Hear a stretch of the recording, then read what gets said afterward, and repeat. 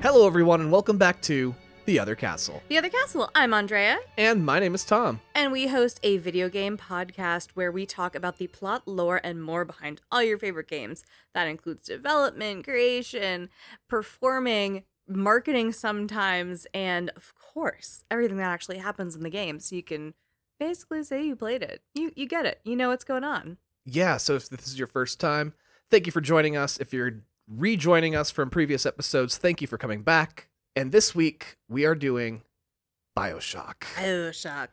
Haven't you guys done a Bioshock episode? Well, yes, we technically did a Bioshock episode before. It was very early in our series when we didn't quite have the same process. We didn't quite have the same format to the show. So we wanted to update it and give us a better description of Bioshock than we provided the first time. Kind of like a remake? Just like a remake, as this game has been remade quite a couple times. Yeah. I think they've been able to lean on remastering, though, right? Because they've actually kept all the files, unlike other games where they're like, fuck it, ground up, figure it out. Correct. Yeah, Bioshock was made on Unreal Engine 2 originally, and even the remasters are still Unreal Engine 2.5, just like with updated skins and stuff like that. Very cool. I think we're on Unreal 6 now, right? 5 or 6? 5. I think it's Unreal 5 that we're out. Gotcha. Very cool. Yeah, I mean, they're always innovating with that shit. Yeah. Before we get started, we do want to welcome a couple of our new Patreon members. Oh, fun. So we've got Molly Mock Shepherd. Hello, Molly. And we have Krisha as well. Hi, Krisha. And so thank you so much for joining us and for joining the Patreon. At the end of the episode, we're actually going to make a big announcement about our Patreon, so stick around after that. Yeah, if you've ever been curious about what's behind the wall, it's bonus episodes, it's historical episodes, it's additional content.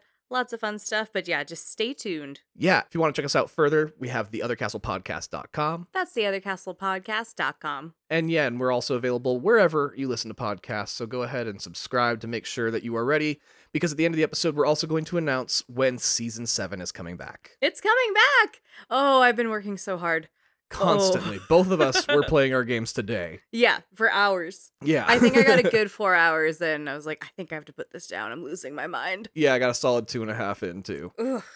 It gets a little brutal, especially with the pressure to be able to understand what's happening instead of just going pew pew. Yeah, right? Ugh, it's rough. So rough. Wah, wah, wah. Anyway, I am very grateful to be here. I'm very grateful for our new Patreon friends, and I'm excited to talk about how Patreon is changing for us. Yes, the same. But anyway, we're here to talk about Bioshock, so let's get started. Yeah. Our story begins in 1994 at a small gaming studio making a game called System Shock. Ooh. It was a first-person shooter-style action game taking place in a cyberpunk world, and it was available on PC, and it sold moderately well when it was released. And this allowed for the team who built the game to branch off into their own group called Irrational Games. This is exciting. I know where this is going. Well, from there, they produced a sequel, System Shock 2, released in 1999, which garnered rave reviews and 0 sales. Oh no! So, critics loved it. So this is an amazing game, and everyone went, great, and then just moved on with their lives. No one bought it. Nobody played System Shock 2, except for like those kinds of people who play like literally everything that comes out. Right, reviewers. And for those lucky few, they always felt they had experienced something new, fresh, and fun. Just nobody else cared. Was it just no marketing? Like, I mean, if it's a sequel, it's part of a franchise. Like, the story's going somewhere, presumably. I haven't played them, admittedly, but oh, am I part of the problem? You know, it was probably marketing, definitely. And I just think the people that did play it weren't being loud enough about it. Well, you said this was the 90s, right? Yeah, of course. It's hard. Yeah, it's hard. The internet wasn't as strong as it is today. So most of this team went on to produce a moderately successful tactical assault first-person shooter series called SWAT. SWAT. So it's based off the SWAT team in, the police forces. And it was built in Unreal Engine 2.5, which was brand new at the time. And the SWAT series saw production team members come and go, which allowed for a few people to rise to the top. Namely writer Ken Levine. Oh, okay, cool. So they had finished SWAT 4, which was actually the 9th in the series. Holy shit, they were banging those out. They really were. I thought you were going to be like, and they made like 3. No. You're talking about like, we're at 9. Yeah, this was their money series. This was what brought their paychecks in, basically. Oh, that's so funny. And they were just really tired of making tactical shooters. Their last pitch for a SWAT 5 had gone off the deep end as they wanted to make a game where SWAT teams face off against zombies and werewolves. Hell yeah. They're like, fuck it. They're going to the Monster Mash now. Who gives a shit? Yeah, and since zombie games hadn't gained popularity yet, this was universally rejected by everyone they pitched it to. They were just ahead of their time. Yeah, a little bit, right? Yeah, Ken Levine was very much like, just so you know, this was before zombie games. Yeah. So they started pitching out original ideas to developers. One of the ideas they had was a game Andrea is going to be furious they didn't go on to create. Oh, wait, really? So you would be playing as a cult deprogrammer. That is literally that's all I've ever wanted. I'm not smart enough to get into the programs where you learn how to do this kind of shit. And I probably don't have the work ethic too, if I'm being 100. But this world fascinates me so much. Holy shit. Honestly, it seems like a lot of people that go into cult deprogramming were former cult members themselves. Ah. Well, anyway, in this game, your job was going to be to sneak into cults by joining them. Oh, shit. And then kidnap members in order for you to deprogram them. That's so fucking sick. I'm so upset this doesn't exist. Yeah, Ken loved the idea that from one viewpoint, you're saving people, and from another, you're taking away their right to religious freedom. Oh god. Yeah, so that was a little bit too high concept and never really got off the ground.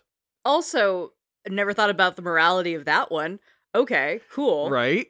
Oh, I'm struggling. Okay, anyway, that's so fucking cool. And wouldn't you love the team that did like LA Noire to come back and do that so you can see the deprogramming happen live time in their eyes and shit? That would be incredible.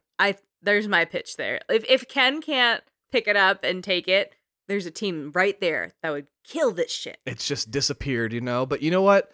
The team from F-Stop that went on to make Portal 2, there is like an F-Stop-like game coming out now, so maybe somebody will grab that idea one day. Yeah. Well, they had a few other ideas they were tossing around, and one was about an underwater city set in a time period in the not-too-distant past. This was the game they felt the most passion for, as it would incorporate their favorite innovations from System Shock 2 and combine it with their skills in Unreal Engine 2.5, calling the game Bioshock. No, we have a drinking game on this show. If you are just joining us, when in the same vein of The Simpsons did it, Bioshock is so iconic for inspiring so much of modern gaming that when you see that in another game, you take a bio shot. Yes. I have not played the game. It's probably dangerous. I am just aware of it. I do not endorse this game. I think that's ridiculous. And if you need a binge drink, just do it. Like, who gives a shit about, like, gamifying your party? That's another thing. But I'm not going to call out Bioshots in this one. Yeah, when you say you haven't played this game, you mean the Bioshock game. You've played Bioshock. Oh, yes, excuse me. I have played the shit out of Bioshock. I was talking about our in-world drinking game that I do not endorse. Yeah, Bioshock was one of your big, like, introductions into first-person shooters, wasn't it? Oh, I discovered the goblin inside of me the day I played Bioshock. Do you remember the day I played Bioshock for the first time? I don't really, because I went to work early in the morning, and you sat down saying, I'm going to check out Bioshock. Yeah. And then I came home, and you had beaten the game.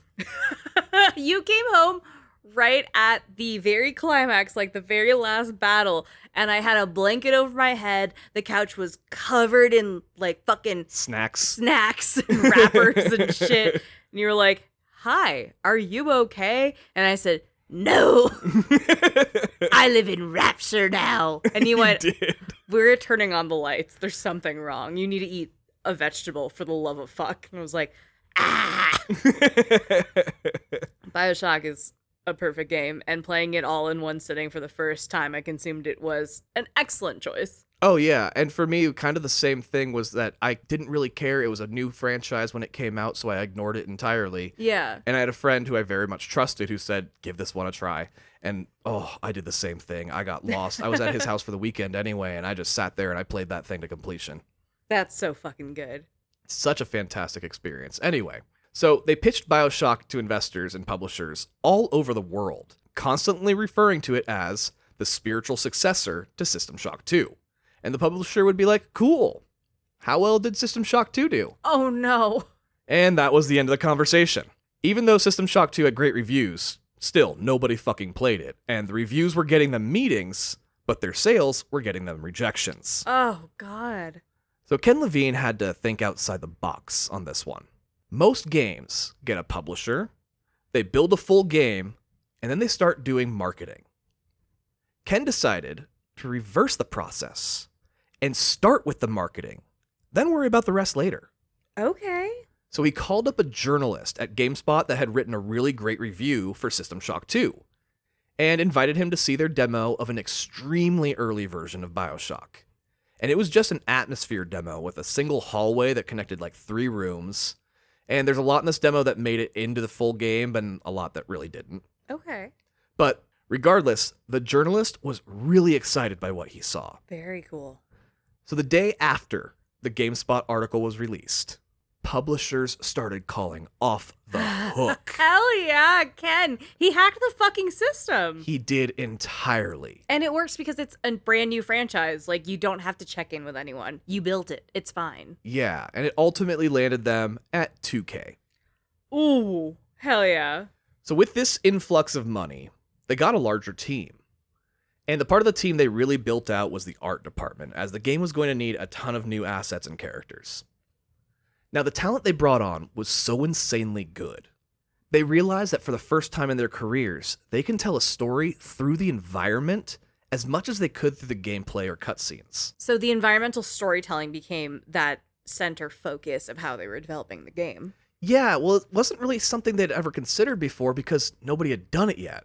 Okay. And then Ken Levine saw a 27-year-old doctor pick up a gravity gun, changing video game history.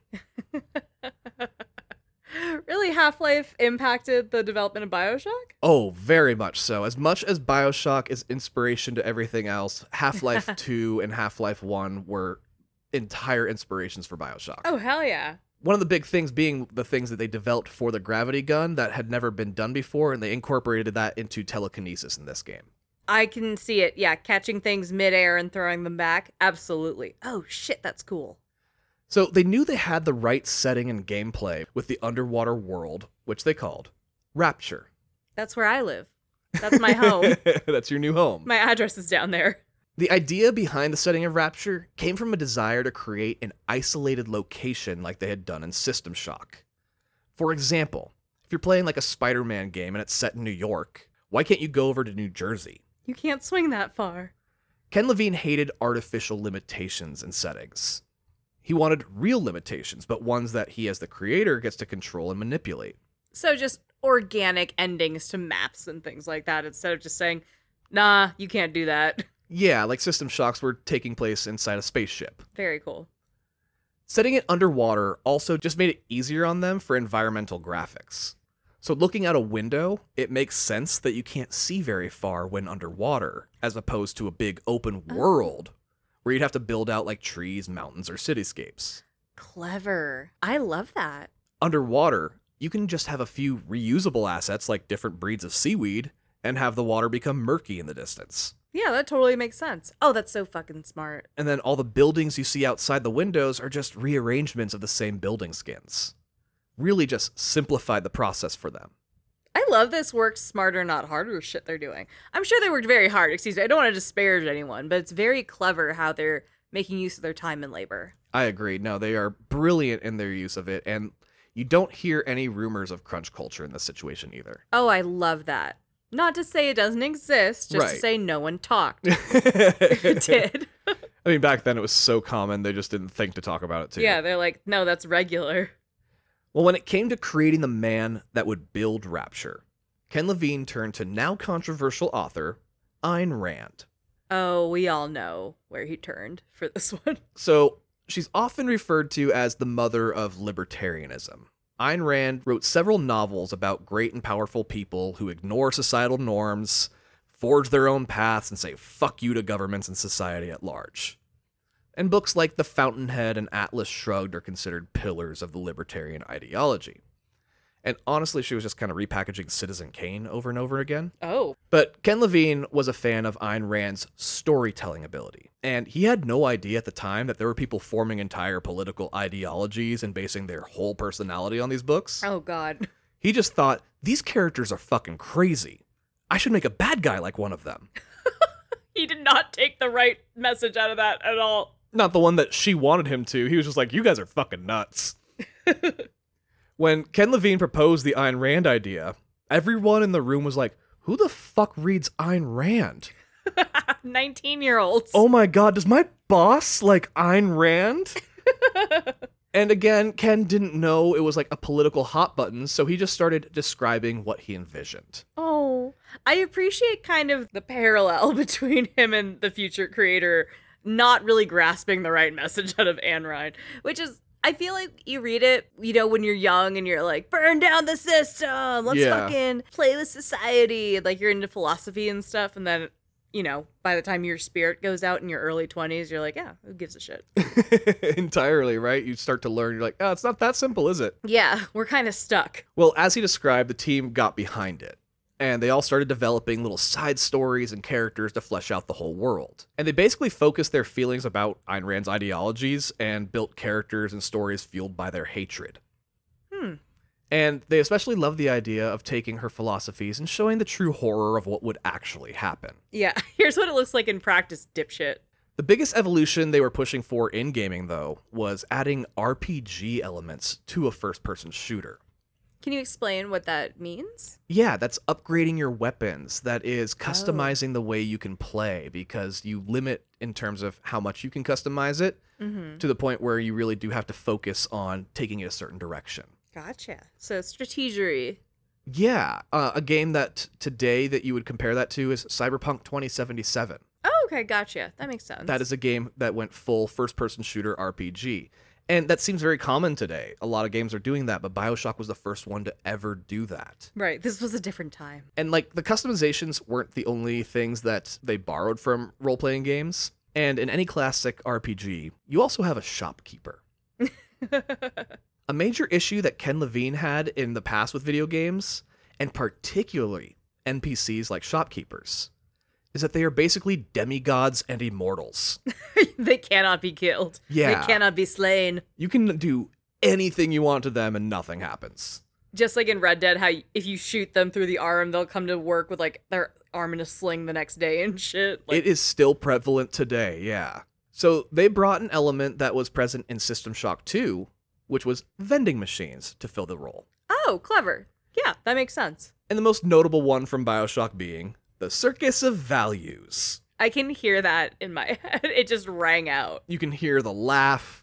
Come back when you've got some money, buddy. I still say that because it takes permanent space in my brain. Because you heard it so many times playing this game. So many times, though. Because I was always so broke. Yeah. They reviewed a bunch of royalty-free images from the 1940s and picked a little clown head to be the mascot. Oh, just like out of a box of free assets. That's cool. Yeah, and the idea was to make the clown a sarcastic asshole. Honestly, mission accomplished. They fucking nailed that. And that made Ken Levine himself jump at the chance to voice it. Oh, good for him. I didn't know he was the voice of the fucking clown. Yeah, he plays the voice of the clown of the Circus of Values, yeah. That's so cool. Good for him. Well, he was a bit too much of an asshole, and players kept shooting the machine after interacting with it. And he was kind of back to the same problem that he had with shops in the first place. So they cut most of the lines and left it with just like the funniest ones. That's really funny. And as a creator, it must be so difficult for people to be like, I fucking hate this character so much. Bullets are rare in this world, and I'm still going to waste them killing this thing. And he's like, oh, shit. Yeah, he wasn't thinking of the fact that the programmers were all people that were his employees. So they're just like, oh, that's my boss. I'm going to shoot it. That's funny, yeah. And 10 out of 10, that's fucking hysterical. So I fully back that. Well, anyway, so there's a lot of other like really fun and interesting things that happened during the production of this game, but they're all about decisions they made to like help tell the story. So I'm going to continue sprinkling these throughout like the rest of the game itself. Oh, cool. Ultimately, Bioshock released August 24th, 2007 on PC and Xbox 360 to critical acclaim and in true System Shock 2 fashion, Oh, no. middling sales. No. It wasn't until October 17th, 2008, when it released on PS3, did it really start to make waves. PlayStation came in clutch for them. It did, because the people who played it on 360 were saying great things, but the Xbox 360 was a really multiplayer-focused system. So, like, the Call of Duties were really popular on there, the multiplayers on Halo. They weren't a big, like, single-player campaign system. People who like those kinds of games tended to flock to PlayStation. And so once it released on PlayStation, it really made a splash. That makes a lot of sense. Now, regardless of platform, it needed word of mouth to spread, as it was an original IP and came from a relatively unknown group. And that's how I ended up playing it, was somebody had to vouch for it. Right. I mean, you vouched for it for me. Yeah. And now I live there. And figures are a bit murky, having been remade and ported to like a dozen or so platforms. But it has sold over 40 million copies since its release. Holy shit. It spawned 2 sequels and a 4th game reportedly on the way. Allegedly. We've been hearing about that for a while. I'll believe it when I see it. Well, speaking of hearing about it for a while, after a dozen failed attempts, it's finally getting an adaptation on Netflix. Oh, that's really happening? I feel like I've seen that, but the photoshopped, like, thumbnails always look really hokey, so I'm like, I'll believe it when I see it. It does look hokey as hell, doesn't it? Yeah. Well, hopefully it does happen. Okay, but that's exciting. I mean, Netflix is really fucking swinging for it. I think they're probably in a positive position because of how well Witcher's doing. Witcher, and I would say The Last of Us as well, even though it's a different, like, network. Yeah, but rising tides, all boats, Exactly. that kind of thing. Fully feel you. Well, would you kindly come along as we dive into Rapture? For a game so groundbreaking and influential, we did have to develop the Bioshock to call out every time another game references it. Here we go, Goombas. This is Bioshock. The year is 1960, and we're flying over the mid-Atlantic on a commercial plane, smoking a cigarette because you could do that back then. That's insane to me. Here we have the only voiceover we will get from our star and protagonist, Jack. You pull out your wallet and look at a photo of yourself and your parents while saying that they always told you that you were special and destined for greatness. Like pretty much any decent parent does. My parents are like, you're mid.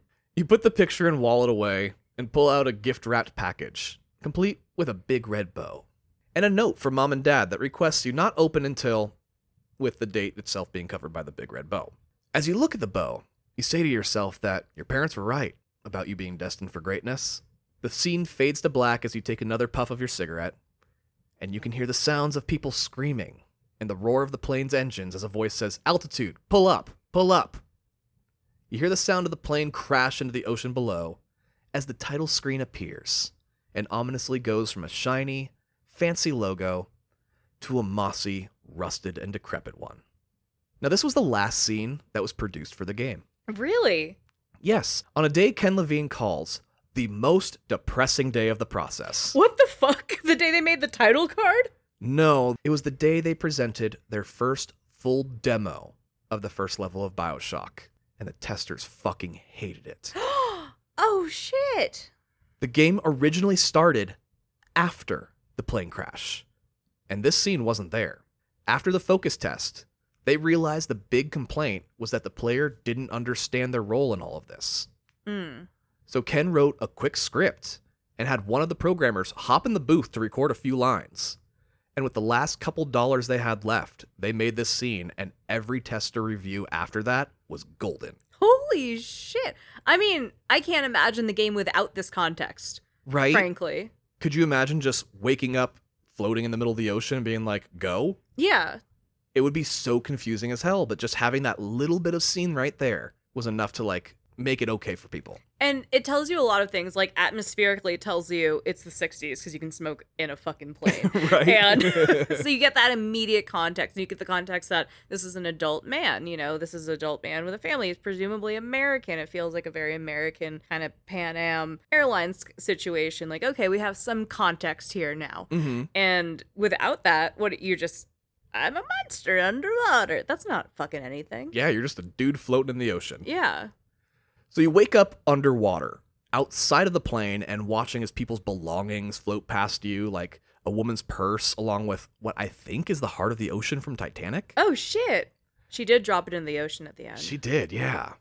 And you surface as parts of the plane sink past you, and you come out of the water surrounded by a burning ring of fire. And you can try to swim around it, but the flames, they grow higher. They tend to. And if you touch it, it'll burn, burn, burn. Anyway, looking around, you can see a lighthouse on an island conveniently nearby and swim towards it. There's always a lighthouse. The plane sinks around you, and you see the flames guide you towards the stairs of the giant Art Deco-style lighthouse. He seems very unnerved that no one else has survived. Right, he is the only survivor of this fucking crash. There is not a body to be seen. Right. Now, according to Architectural Digest, Art Deco is short for Arts Décoratifs and is characterized by rich colors, bold geometry, and decadent detailed work. Lots of metal like bronze or chrome. You'll see a lot of stucco, stained glass, and carved human figures worked into like flat surfaces such as walls and especially doors. It's just extra as hell. Really big and bombastic, yeah, a lot of sharp lines. And they chose Art Deco as the style based on a visit that Ken Levine and his wife took to New York City. They went to Rockefeller Center and looked around, seeing that this was the only section in New York City where every single building looked exactly the same. And as he looked around, he turned to his wife and he goes, "Oh my God, this is Rapture. Oh. We need to make Rapture look like this." Can you imagine some guy in front of 30 Rock just going, "This is Rapture"? He looked fucking crazy. Yeah, because when you hear the Rapture, you think of those guys holding up signs like, "The end is near." Yeah. Also, I love that they were like, "Let's go see if we can see Al Roker." And he's like, "I'm going to expense this as a work trip." Well, he and his wife bought a bunch of disposable cameras, because this was before you had cameras on your phones. And they photographed everything they could from like doorknobs to the railings. Oh, fascinating. So they had to develop a whole stack of fucking Kodak disposables for him to bring back to work and be like, "I found Rapture." Yeah, and he took that stack of disposable pictures and he gave it to the art department and he said, "There, that's the inspiration. Go. I'll see you in a couple years." Oh my God. How eccentric is Ken Levine? He's I don't want to say eccentric and I don't want to say egotistical, but he knows how smart he is. Okay. That's about what I'll say about it. He doesn't seem to be an asshole boss. Yeah. He seems to be a pretty fair boss, but I think at the end of the day, he trusted the team. That's important in a leader. I've never heard anything bad or disparaging about Ken Levine or his teams. Right. So I'd like to hold on to that thought that he's a good person. I would too. I would assume the best from him. Yeah, but he's a little eccentric. Like, this is fun energy for him to drop a stack of a fat ass bunch of disposable fucking camera photos and be like, "I figured it out." I mean, if you think about it, his inspiration being like the Half-Life team, Gabe Newell's kind of known for doing the same kind of stuff, a little bit eccentric like that. So that might have been his mentor. Okay. Not mentor necessarily directly, but kind of who he looked up to. I gotcha. Anyway, so you open a large, ornate bronze door into the lighthouse, and the interior lights turn on. A 30-foot bronze statue of a man's bust is found inside the lighthouse, towering over you holding a banner that says, "No gods or kings, only man." Hell yeah. A plaque under it says the man is named Andrew Ryan, along with another quote that says, "In what country is there a place for people like me?" Exploring some, you find stairs that take you to a basement in the lighthouse. At the bottom, you find a circular submarine-like vessel called a bathysphere. Inside, it looks like a gondola with red velvet seats, clearly to keep a person comfy while riding. I love that. Already is so luxurious. Yeah, because the outside's all bronze, so yeah, it looks really great. There's a lever inside the bathysphere, and when you pull it, the door shuts behind you, and the bathysphere begins to descend into the water below. The door has a gigantic viewing window, and you can see the bathysphere descending down and beyond the building of the lighthouse into the open water. Just as you enter the open water, a screen pops up over the viewing window, and an image gets projected onto said screen. It's an ad for something called the Incinerate Plasmid, and it has some old-timey orchestral music playing softly before we hear a voiceover from Andrew Ryan himself. The ad changes to an image of Andrew sitting in a chair smoking a pipe. In his address, he asks the question, "Is a man not entitled to the sweat of his brow?" This is accompanied by an image of a farmer sweating his balls off in the hot sun. An image of an eagle attacking the farmer is next shown, saying, "The government thinks the poor deserve it." I love the very heavy-handedness of all the assets. It's so good. The next image is of a giant glowing hand descending from the sky towards the farmer, and Andrew saying that the Vatican thinks it belongs to God. Finally, An image of a hammer and sickle appears over the farmer, and he says that Moscow says it belongs to everyone. The music ramps up as the image of Andrew reappears. He says that he chose to reject those ideals, and instead chose something different, something impossible. He chose rapture. And as he says this, the music swells into a crescendo, the slideshow concludes, and the screen retracts, showing us once again the window to the outside. The bathysphere comes up over a hill, and we see a massive underwater city as a giant squid swims overhead. In the distance, there's fish and other sea life swimming in between the buildings. The bathysphere takes us on an exterior tour of the city, and we see covered bridges spanning gaps between buildings, along with what can only be described as people in large diving suits, doing occasional repairs on some of the bridges. We even see a giant sperm whale swimming between the buildings. All the while, Andrew Ryan is telling us that Rapture is a city free of regulation. So anyone from artists to scientists can take their visions to the furthest extent, because nobody's going to stop them from doing so. Anyone can succeed in Rapture, as long as you're willing to put in the work. Andrew's voice goes away, and we can hear two people on a radio talking to each other. One is clearly in charge of the other, and he says that there was a plane crash on the surface, and someone is coming down in a bathysphere. He tells the other guy to go check it out and see who it is.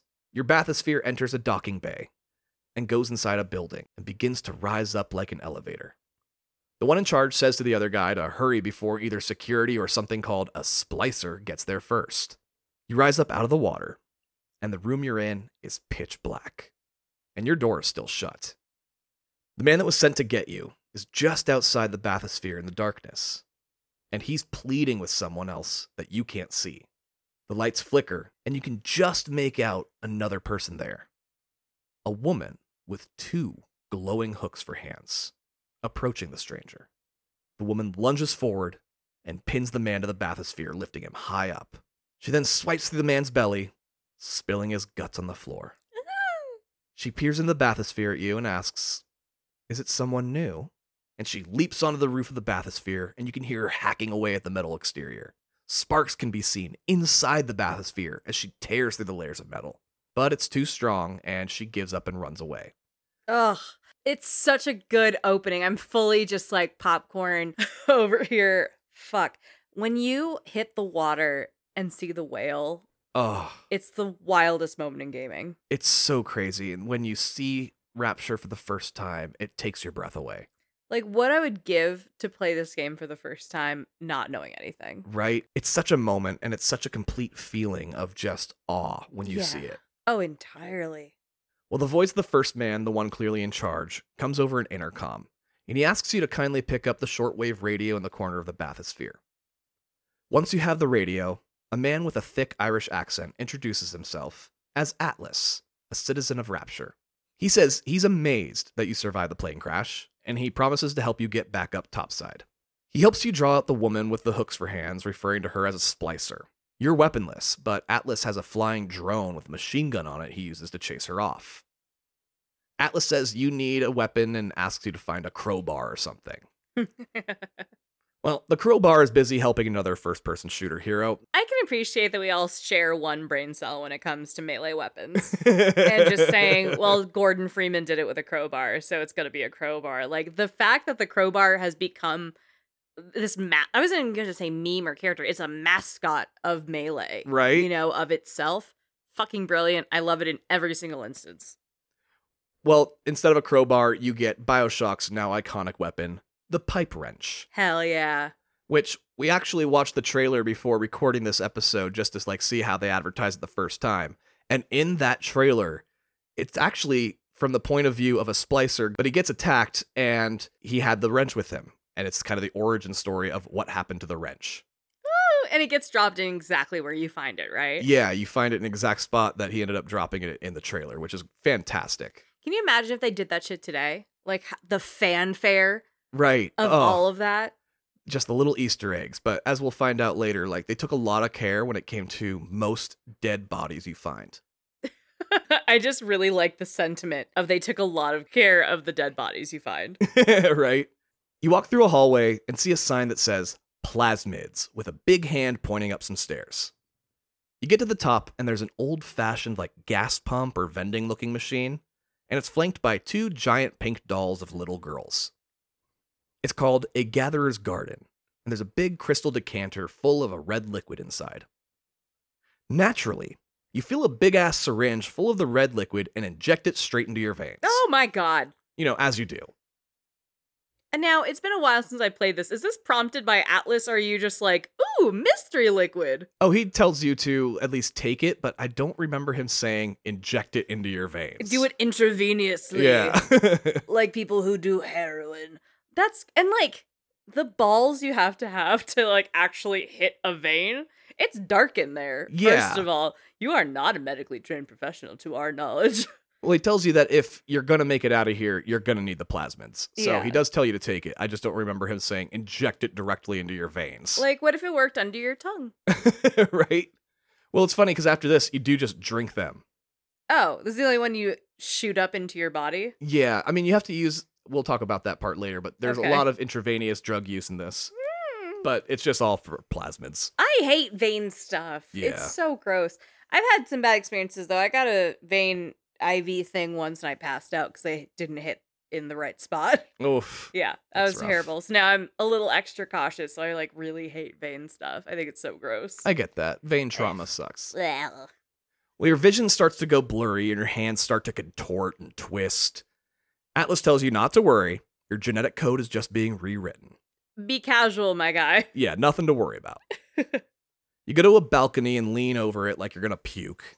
But instead of vomiting, you fall over the balcony to the floor and get knocked out. Oh, you did that to yourself. That sucks.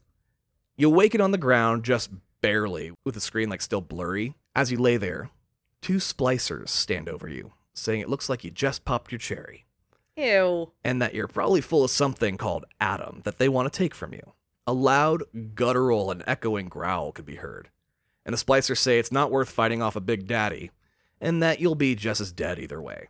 They run off, and you see a big, hulking something with a drill for one hand in an oversized diving suit, complete with a round helmet that has a half-dozen yellow glowing portholes. It makes the growl sound you heard before, only this time much closer. A little girl that looks like she's died a long time ago and has glowing yellow eyes holding a 1.5 foot long hypodermic needle, bends down saying in an ethereal voice that your stomach is glowing. But she says you're still breathing and that they have to wait for you to become an angel before they can do anything to you. Ugh. So the little girl and the hulking beast continue on their walk. It's all right. She knows you'll be an angel soon. Oh my god. You wake up, and now, thanks to the plasmid you injected in your arm, you can shoot lightning from your hand. Hell yeah, totally worth it. I would fully do that. I Oh, don't think right? anyone wouldn't, because that's fucking cool as shit. Yeah, once you see other people surviving it, you're like, okay, if it sucks for a little bit, but I get lightning afterwards, Right? might be worth it. Mm-hmm. I love everything about this. And you use your lightning to open a security door and venture further into Rapture. And Rapture is mostly windows because honestly, if you're going to be living underwater, you're going to want to see that. Oh, no, that's the whole point. You go there for the view. Yeah. While going through a glass tunnel, the tail end of your airplane comes falling from above. Oh, right, the airplane. Right, slamming through the tunnel you're in, flooding it instantly. And you make your way to an airlock and into a dry section of the city.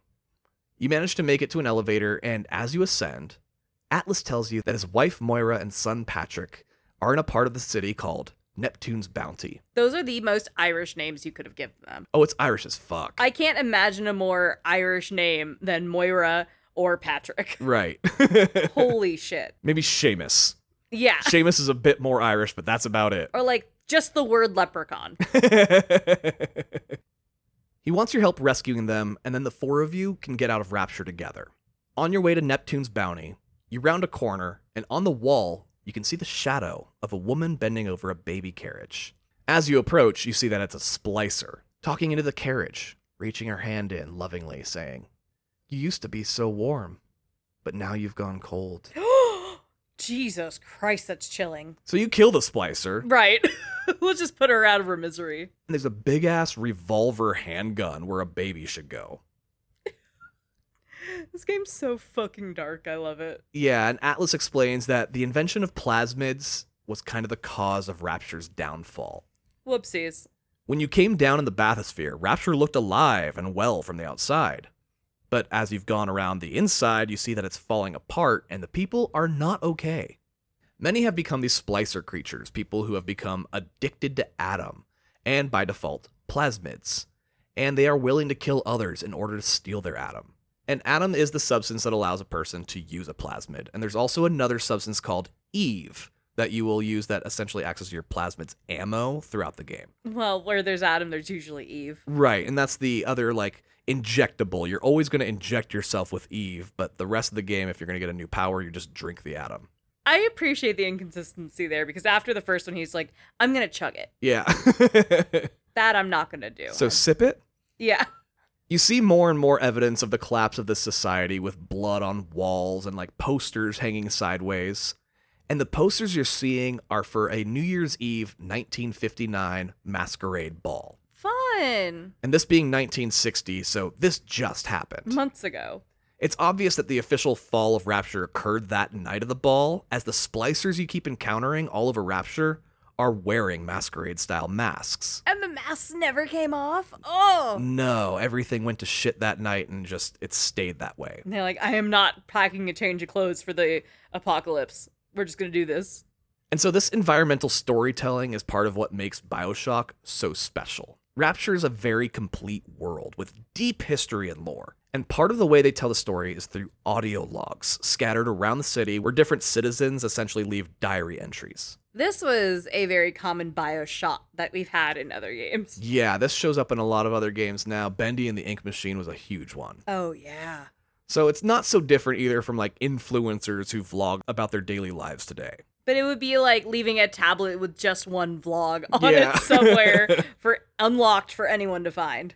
But Ken Levine didn't want to rely on those entirely to fill out the story, because it led to gamers just kind of standing around listening to them or getting them interrupted by instructions from Atlas and then having to start them all over. And that still happens in the game, but it was happening twice as much. Gotcha. So about a year before launch, Ken Levine had the team redesign 90% of Rapture. Holy shit, just like the environmental levels and the sets of it? They wanted to fill out the environment with the stuff they cut from the audio logs. Oh, clever. So now instead of being told about a New Year's Eve party, we see through the environment that it happened. With posters and... Yeah, I feel like there's posters and invites and other pieces throughout the game that hint at the party, right? Yeah, and instead of hearing a story of someone killing a splicer, we find a dead one with a cash register clearly having been used to bash its head in. And you're like, yeah, do the math. And in a later zone called Fort Frolic, two of the designers took it upon themselves to make sure that every single dead body you encounter, you would be able to tell how and why that person died through the environmental clues. Oh, that's fucking cool. It was that level of detail that they were going for. I love that. That actually makes me really want to go through and look at that level. Yeah, somebody went to the attention to make sure that it was accurate, so you should. Hell yeah. And you eventually make your way to a catwalk overlooking a theater. On the stage is that little girl you saw before, and she's taking her big-ass needle and driving it into a dead splicer at her feet. As you cross the catwalk, Atlas says she's a little sister, a creature so transformed that they're not even human anymore. Ew. They drain the atom out of dead bodies. Splicers love the atom they suck out of them, so they go after the little sisters. And that's why the little sisters have those giant hulking creatures with them. The Big Daddy, as we heard those splicers from before say. And a Big Daddy's only purpose is to keep a little sister safe. And originally, little sisters were just slug creatures called gatherers. Just a straight up slug? It was just a straight up slug. And those slug creatures featured heavily in that original demo for the GameSpot article. Oh no. Were there Big Daddies still protecting the slugs? Yeah, the Big Daddies were protecting the slugs. That must have looked fucking crazy. Yeah, nobody understood what the relationship was between the slugs and the Big Daddies at all. I wonder if the slug was too alien looking. It was that too. It was very hard for people to kind of give a shit about the slugs on top of that. So they were like, you know what? Fuck you. It's going to be a tiny little girl. Yeah. You're going to fucking care. It was going to be just a tiny little girl. They experimented with little brothers. They just thought, it's too much. Let's just stick with the little sisters. Yeah. It's a little more innocent to see a little girl with like a bow on her head and shit. Yeah, that was more the idea they thought too. So you drop down into a room on the same floor as the stage, and you can see it through a pane of bulletproof security glass. It's the kind with mesh between the panes of glass for like extra security. Oh, yeah. You'd see it at like a bank or a government building. It's basically so you can't touch the little sister for what's to come. Because a dumbass splicer tries to make his move on the little sister, and a big daddy jumps in to the rescue and uses his superior speed and gigantic drill for an arm to fuck that guy's day up. Ultimately, drilling through him and shoving his body through the security glass, which should be impossible. And the big daddy and the little sister walk off through a door and out of sight. Oh, it's so good. And Atlas is like, see, it's all fucked up. I love that Atlas is keeping such close tabs. He's like, see with that motherfucker? Dude fucked up. Yeah, there's some kind of like security cam system that they never talk about that Atlas is clearly watching through. Right. And you make it to Neptune's bounty, and as you approach it, alarms start going off. Atlas says that Andrew Ryan himself is trying to stop you from getting to Neptune's bounty. Atlas asks you to kindly hurry up and get to his family before Andrew Ryan sinks this section of Rapture to stop you from escaping. As you make your way towards his wife and kids, Andrew Ryan manages to trap you in a room as his face fills a TV screen that takes up most of a wall. It's very like Big Brother. Ooh. He asks you who you work for, the KGB, the CIA, or some other group. Because Rapture isn't a sunken ship to be scavenged. No matter. He sends a grip of splicers into the room after you as the TV displays, "Please stand by." Oh, that's so good. Atlas gets a door behind you open, and you get inside an airlock, closing the door behind you. In order to get to his family, you need to get through a medical pavilion. And if you want to do that, you need to find the doctor who runs the pavilion to get his keys. A man named Dr. Steinman. This motherfucker. Oh, he is a tyrannical and maniacal doctor, obsessed with beauty. As you approach a door, the world around you changes to almost black and white, and a staticky, translucent, out-of-focus scene plays out in front of you. A woman pounding on a door saying Dr. Steinman promised to make her pretty, and clearly nobody is answering her pounding. The ghostly scene fades away, and you enter the door she was pounding on. The lights flicker, and you can see posters of women on the wall with Dr. Steinman's signature across the posters in blood. That's so creepy. On the ground below, a portion of the Hippocratic Oath is also written in blood, saying, above all, do no harm. Again, with his signature like it was his idea. An audio log goes on to explain the ghost scene, saying that it is a remnant from a time someone shed a ton of Adam, leaving a stain on the area, essentially. So, for example, the woman was in such hysterics, she basically sweat out the Adam inside of her, leaving this ghost scene behind. Oh, that's so creepy. And so a few times you will encounter these like ghost scenes throughout the game. Some of them are very story relevant, some of them are just kind of environmental. And it's just Adam floating in the ethos? Yeah, it's Adam just kind of causing it to stay there. Oh, that's so creepy. You eventually find a video playing an ad for Dr. Steinman's services. He asks that if we don't mix the sick and the healthy, or the criminals with the law-abiding, then why should the ugly be allowed to mix with the beautiful? Oh, no. With the advancements he's made mixing Adam with cosmetic surgery, beauty is no longer a goal, it's a moral obligation. Oh, yeah, I can see why he was attracted to the concept of rapture. Yeah. And I also see why he had to flee the land. He's a crazy person. He's a full-on loon. Well, you come upon Dr. Steinman, and he throws some bombs at you. Just immediately bombs. Bombs. And it blocks your path, making life very difficult. Atlas says that elsewhere in the medical pavilion should be some plasmids that can help you. Particularly one that allows for telekinesis, so you can throw the bombs back in Steinman's stupid face. Like Dr. Gordon Freeman. Yes. And there's also an incinerate plasmid in the area you're going to need later, so you might as well pick that up now too. So we're just on a little fetch quest. Yeah, and one thing we talked about a lot last season in particular is tutorial sections in video games. Yeah. And every game needs one, and they're essential to setting the player up for success.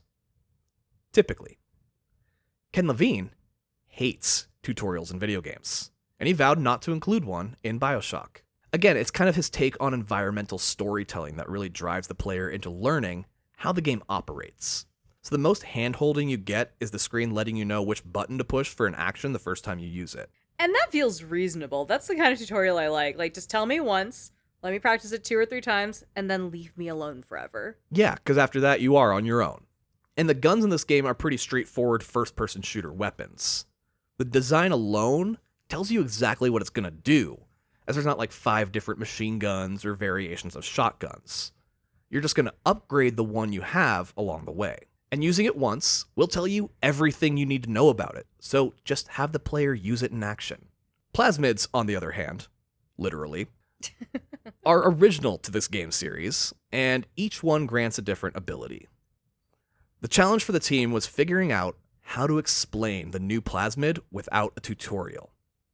And the genius idea they came up with was through advertisements. It is the most iconic art piece that comes out of this game, and I love it so much. Oh yeah, I've seen like the little guy from the ads tattooed on people, you know? Yeah.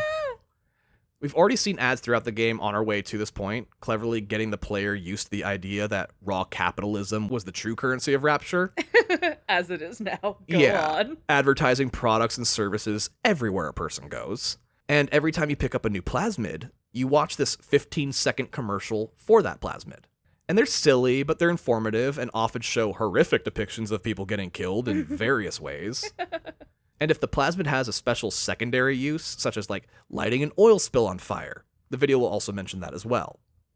To continue with the example of the incinerate plasmid, you find it in a small office surrounded by security windows. After the advertisement ends, a bunch of splicers show up and start pounding on the windows of the office trying to get at you. Looking around, you see an oil spill on the ground, and it goes under the door and out to where the splicers are. You light the oil spill on fire and watch it travel to the other side of the office window and burn the splicers to death. That is the most satisfying kind of shit. I love that shit. Yeah, so that is their version of the tutorial. They just give you a chance to use it practically, immediately, and then send you on your way. They set you up for success. Also, while going through the medical pavilion, we can hear Andrew Ryan tell the citizens of Rapture that he will pay out 1,000 Atom to the first person who brings him this new intruder sent by the government to destroy Rapture. Like in John Wick. There's There's a bounty on him. Put a hit out. Yeah. Atlas says that anytime Andrew Ryan makes an announcement, he pumps chemical pheromones into the air so that the people associate the happy feelings to hearing his orders. Oh, God. And that's how he gets them to do his bidding. After you collect all the guns and plasmids you need, you make your way to Dr. Steinman's operating room. He's working on a patient and then gets angry that she's not pretty enough and just starts stabbing her with his scalpel. Oh, it's so gross. And her cries in pain indicate she was still alive when he started stabbing. And he says that all of his creations lately are failures. He points up above him, and a light shines on a woman's body, splayed out like a frog having been dissected, saying that one was too fat. Then another light on another body above, saying, too tall. And a third body appears. And her problem was she was too symmetrical. Which, being symmetrical is the literal gauge for beauty standards. Right? That's fucking great. Then he sees you, calls you ugly, Naturally. and pulls a Tommy gun so the two of you engage in battle. I mean, would it have been better if he was like, you're decent looking, what's up? And then pulled a Tommy gun out? That would be fucked up, right? Yeah. Oh, you're too good looking. Die. After you kill him, you get the key that you need to get to Atlas's family. Atlas says he's trying to find a back way in for himself while you make your way to the door to which you now have a key, and he says he'll meet you there. On your way, you pass by a pane of security glass and hear an explosion from the other side of it. A Big Daddy gets blasted through the window, hits the opposite wall, and slumps over dead. Oh, shit. You hear its little sister scream as the splicer that just managed to kill the Big Daddy approaches her. Atlas says this is your chance to get some Atom for yourself, since the Big Daddy is dead. You see the splicer going after the little sister, and just as it lunges for her, it gets shot by a pistol from up above. Oh, shit. A woman shoots him dead from a balcony, and then she turns the gun on you, saying to stay away from the little sister. Her name is Dr. Tenenbaum, and Atlas tells you she created the little sisters. This is the coolest she is in the entire franchise. That's true. This is a nice moment. Don't get used to it. Atlas yells at her, saying that you just need a little Adam to get by, and that the little sisters aren't even human anymore anyway. Are you really willing to sacrifice Atlas's family for an abomination? With the Adam the little girl carries, you can increase your plasmid powers in order to help you escape Rapture. And it's true. Throughout the game, you will use Adam as a currency to gain more powers and abilities as you progress through the game. And as you explore Rapture, you're going to encounter little sisters with their big daddies, and you're going to have to kill the big daddy in order to get the Adam from the little sister. Big daddies are passive until you attack one, though, so if you leave them alone, it'll leave you alone. But if you fight them, you're in for a fucking battle for your life. And they're so much bigger than you. Oh yeah, and you're probably going to die a few times. Yeah. And fortunately, there are resurrection pods all over Rapture called Vita Chambers. And these are fully explained in Bioshock 2. So listen to that episode to get a better understanding of how they work in the world of Bioshock. Because they're not explained in Bioshock 1. At all.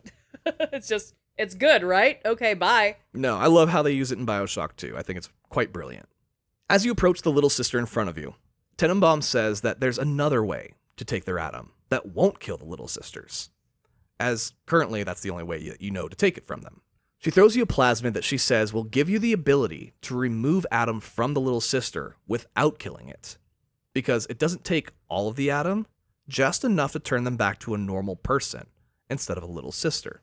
Oh, so you're kind of doing two things with one action. Yeah, and throughout the rest of the game, when you approach a little sister, you are given the option to harvest or save the little sister. And harvest gains you more Adam in the moment, while saving gives you less. I'm going to tell you right now, every single playthrough, harvest every time. You evil shit. I don't think I've ever saved a single little sister. I harvested my first time, and I have saved every single time since then. Really? Yeah. You're a much better person than I am. Apparently. However, every so often, the little sisters show their thanks and leave you a gift of even more Adam, which basically balances out the amount you receive, whether you harvest or save them. I wouldn't know. Always killed them. Yeah, harvest does still end up with like a little bit more anyway. Regardless of what you choose, you still need to try and rescue Atlas's wife and son. But if you choose to save them, Atlas gives you shit for it like, your funeral. Maybe he peer pressured me, and that's why I'm like, Team kill. Yes, that's probably the source of your bloodlust. You finally make your way through the pavilion to a bathysphere that will take you to Neptune's bounty, where you can meet up with Atlas and his family. As you exit the bathysphere, you're greeted with a gruesome scene. A man strung up by ropes around his wrists and throat, covered in blood, and the word smuggler written above him. Oof. Atlas says that his wife and son are hiding in a submarine located in a place called Fontaine Fisheries, within the zone of Neptune's bounty.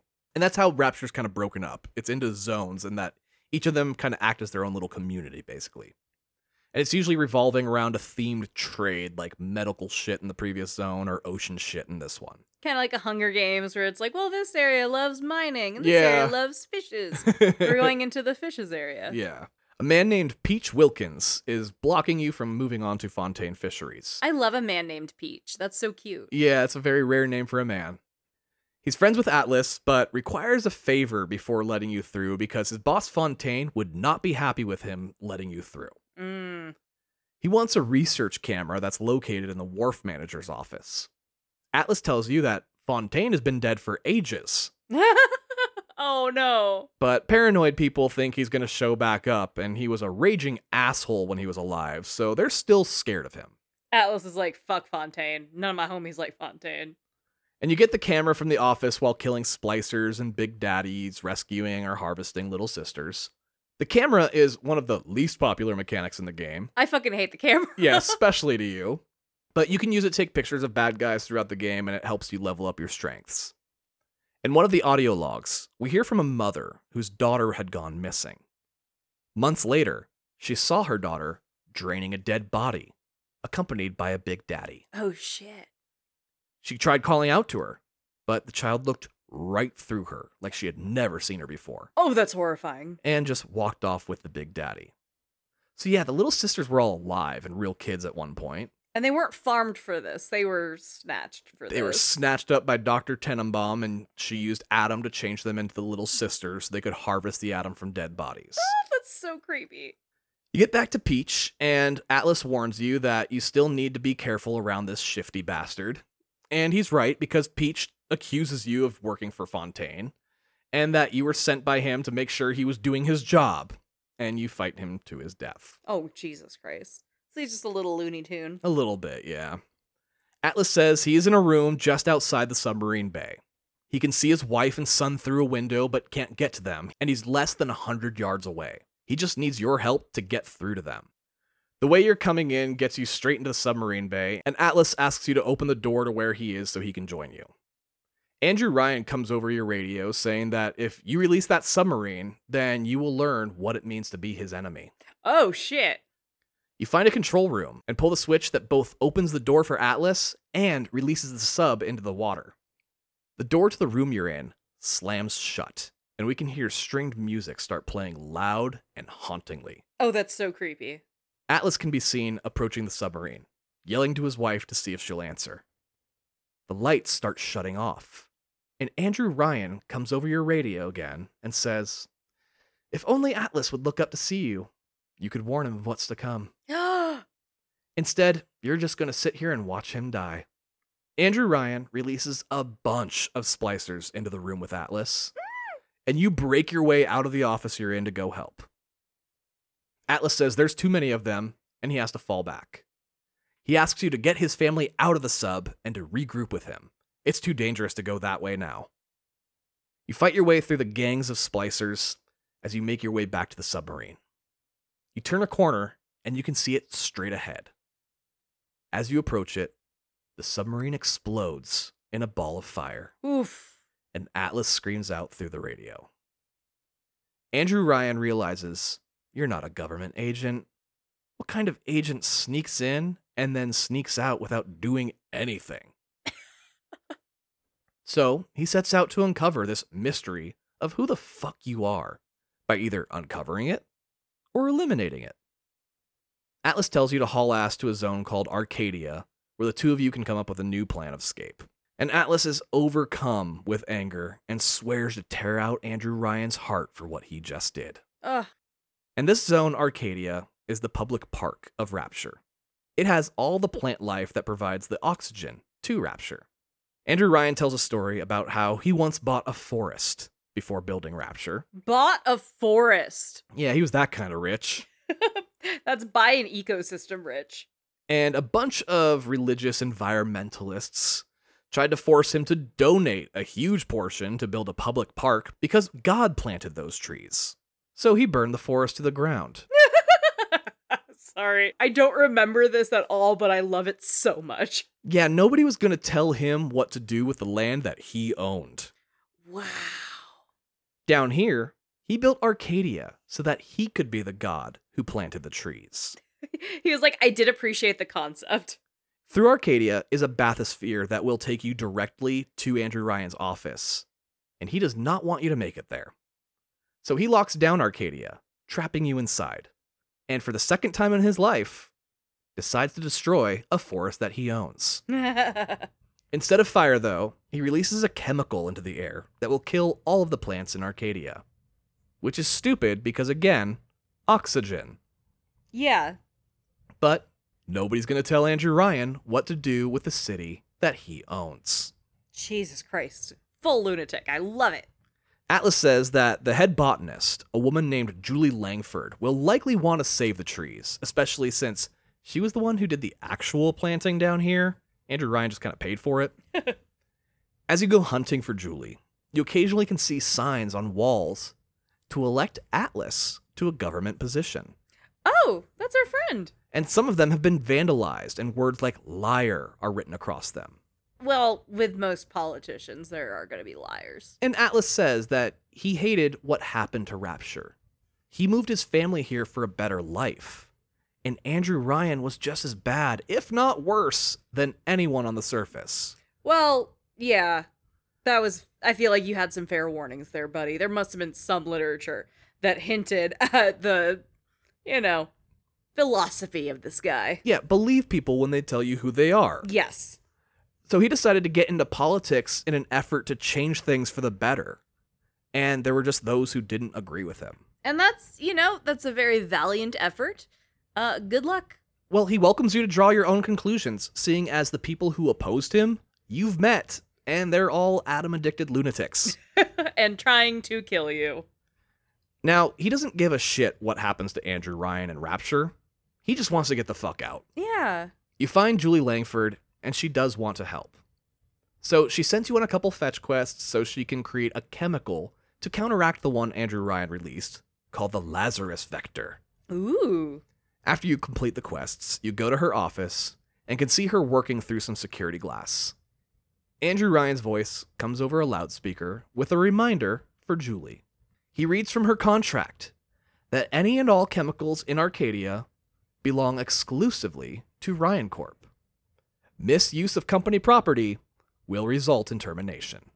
And they don't mean you're getting fired. They mean, I'm gonna zap you with some shit. Well, you watch her office fill with the gas as she chokes on it and dies. Oh! Before ever finishing the Lazarus Vector. He doesn't even give her time to stop. He's like, I see what you're doing. I'm gonna read you the warning and then immediately kill you. Yeah, he's gonna justify it. Ugh. Fortunately, she left behind instructions on an audio log for no reason in particular. Yeah, just in case. You run around Arcadia collecting the rest of the ingredients for the Lazarus Vector, and as you do, the plant life around you is dying to the point of twigs and sticks. Oh. Andrew Ryan tells you that it's just a matter of time before the oxygen is gone, and you'll just fall asleep, never to wake up again. After you complete the Lazarus Vector, you release it into the same air vent Andrew Ryan used for his spray, and miraculously, the Lazarus Vector causes all of the dead, dying plants to spring back to life, full of foliage like nothing ever happened. Is this how plants work? Not at all. I have one plant that has seen some rough days and bounced back pretty well, but yeah, that's not how plants work. It's underwater science magic, you know? What are you gonna do? Yeah, this isn't where I'm gonna nitpick. You're right. My bad. Atlas tells you now you can proceed to the bathysphere that will take you to Andrew Ryan's office. You stop off at a bathysphere transfer station in a zone called Fort Frolic. Oh, I love Fort Frolic. You need to get on a different bathysphere to get to Andrew Ryan's office. Atlas says that an artist and absolute lunatic of a man named Sander Cohen has the key to that bathysphere. And being a lunatic, maybe he left it unlocked. Yeah, you know what? Just give it a try. You go to the next one, and just as you approach it, it submerges into the water below, and the lights go out. Oh, god damn it. Along with your radio connection to Atlas. Oh, no. Spotlights appear, and up from the water rises a giant masquerade mask with big bunny ears, as classical music fills the hall. Statues can be seen descending from the ceiling, and a new voice comes over our comms. The lunatic artist himself, Sander Cohen, says he's tired of hearing Atlas and Andrew Ryan bicker back and forth over the radio. So he turned them both off for you, to give you a chance to enjoy an evening with Sander Cohen.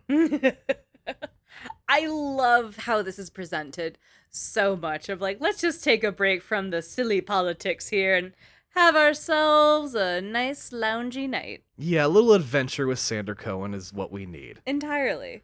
And since you can't beat him, you might as well join him, and you head into Fort Frolic proper to find Sander Cohen. As you wander Fort Frolic, you see that Sander Cohen is an artist of many mediums. There are posters on the walls throughout for his many endeavors, such as a sculpture exhibit, his live one-man show titled Why Even Ask? A movie night featuring his film Patrick and Moira, a musical, along with many other shows and exhibits. You enter a grand room with an ornate Phantom of the Opera staircase and a stage with a red curtain closed. Sander directs you to another theater, where a man in a mask is at a piano playing a classical tune. Sander shouts out at the man for being out of tune and off tempo, demanding he start over again and again. And suddenly, the piano explodes. Oh shit. And the man dies. Well, he should have been on time. Sander tells you to take a picture of his body and to return to the room with the staircase. When you get back, the curtain on the stage is pulled back, and a bizarre statue of splicers made of paper mache, holding 4 blank frames, is now on the stage. He tells you to place the picture you took of the dead body into one of the frames, and it will place it in the frame you select, using the exact picture you actually took. I like that. Which seems very simple today, never happened back then. You were like, I'm creating the narrative. Yeah, it always picked the spot that you would go in, and it would have its own, like, pre-rendered picture. Nice. But not this time. And Sander gives you a list of 3 others that he has beef with, and wants you to kill and photograph them as well. They're all students of his that have betrayed him in some way. While hunting for one, we see an Atom ghost in a strip club. Ooh. And she says, "Oh, Mr. Ryan, back at last. Let's go to the back." Scandal. You can follow the ghost to a back room. Before entering the door, we can hear the ghost woman saying, "No, Mr. Ryan, please. It was Fontaine. I didn't do anything." And then she screams out. When you open the door, you find the ghost's dead body on a bed, months old, and Ew. covered in blood. Yeah. Upon finding the poor woman's audio log, we find out Andrew Ryan and Dr. Tenenbaum were using her as a baby factory to make little sisters. Ew. Oh, gross. That poor girl. And she sold that info to Fontaine. And Fontaine used that information against Andrew Ryan in an attempt to take him down. Holy shit. Fort Frolic is easily the most fun zone of the game. Despite that exact story. And despite that horror story we just went through. And hunting down the other artists is a really good time. Especially if you can kill them in a funny position for the camera. Eventually, you get all the pictures and place them on the statue, and a triumphant musical cue sounds off as the lights go out. At the top of the stage, a spotlight hits the top stair, where Sander Cohen himself descends the stairs in a golden masquerade mask with bunny ears, waving to an invisible crowd, thanking them for the recording of their applause. He's like anarchist Liberace. Yeah. I love it. Halfway down, he whips off the mask and approaches his statue. And this is the only NPC in the game that you can walk up to, and you have the choice of letting him live or killing him. Either way, Atlas finally comes back over our radio saying he's been trying to get in touch with you forever. Now, would you kindly get your ass over to the bathysphere so we can go after Andrew Ryan and kill the son of a bitch? I'm sorry, this super quirky dude asked me for help killing a couple people. He was just so weird I had to help. Yeah. Yeah, I'm sure he has experienced Sander Cohen plenty of times and would fully understand. Sander Cohen is the Andy Dick of Hollywood. Like, everyone has a Sander Cohen story. Yeah. You've all been to a Sander Cohen party. You've all partied real hard with Sander Cohen.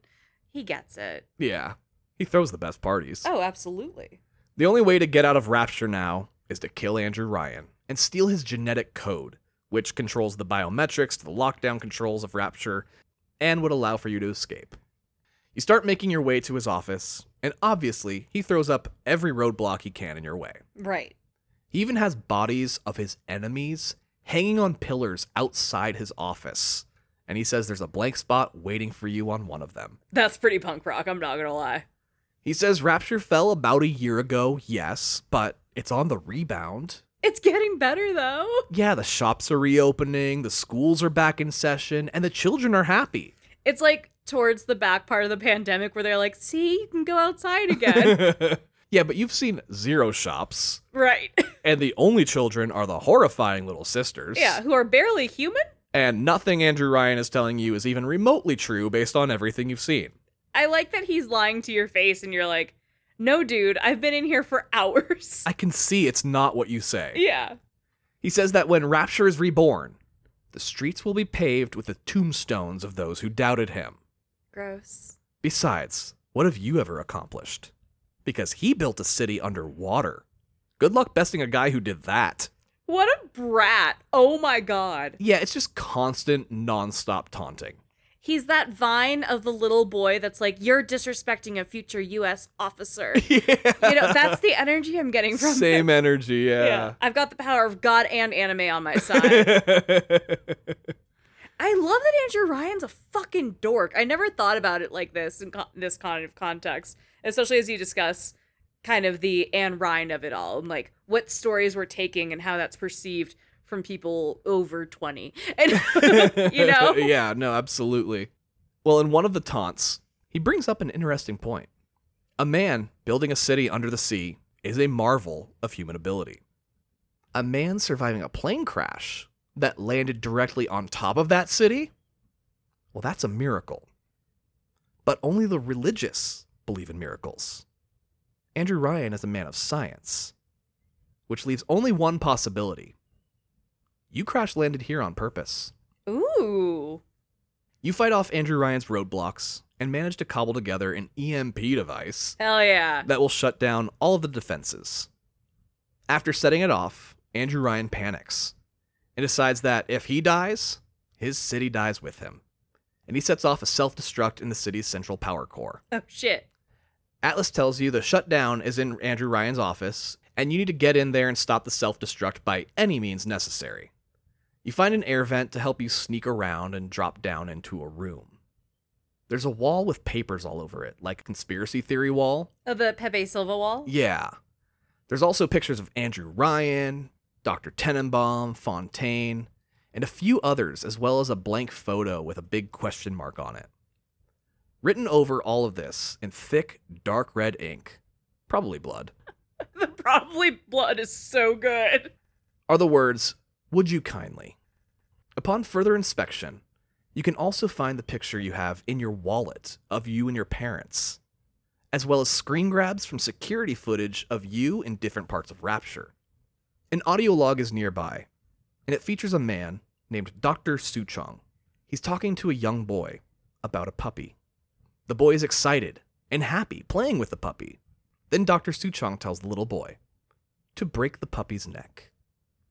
And the boy is confused, and he refuses to do it. He tells him again, and again the boy refuses.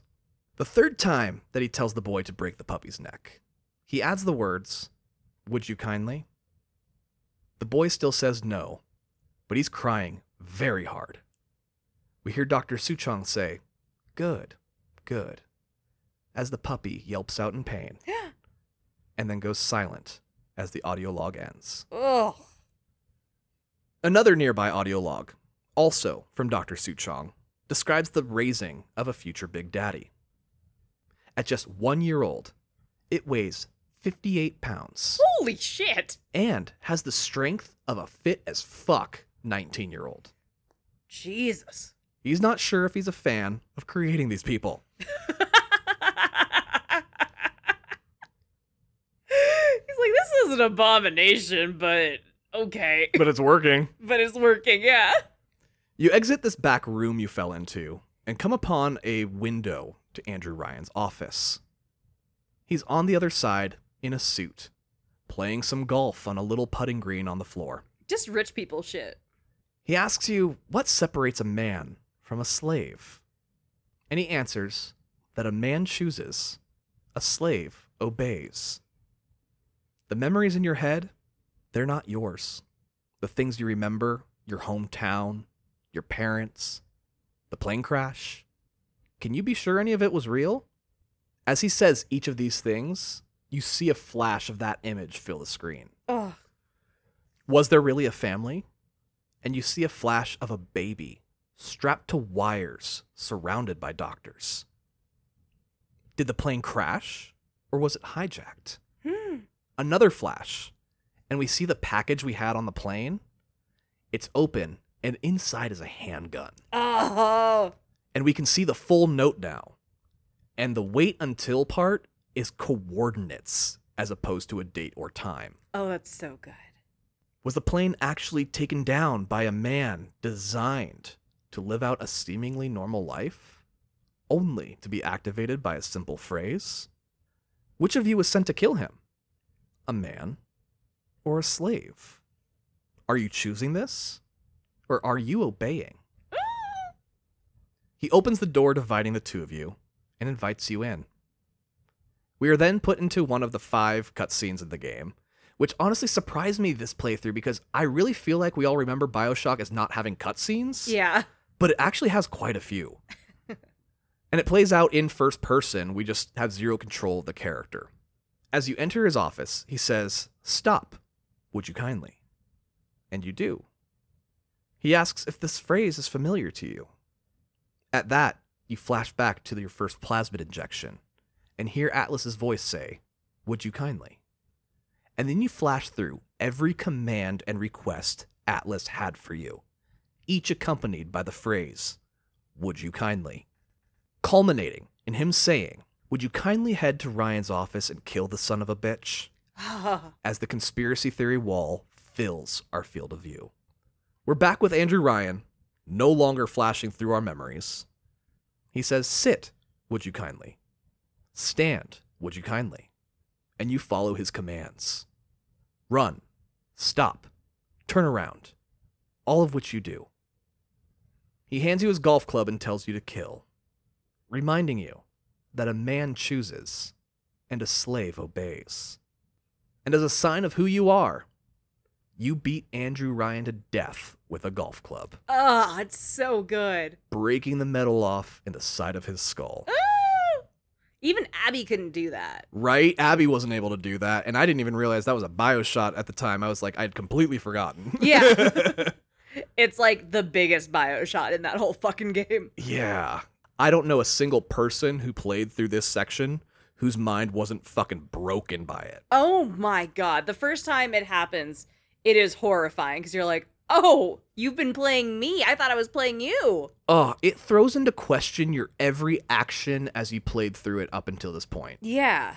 It's horrifying. Yeah, especially if your choice was to harvest the little sisters. Yeah. Because he didn't would you kindly you with that choice. That's all on you. Oh yeah, that's who I am as a person.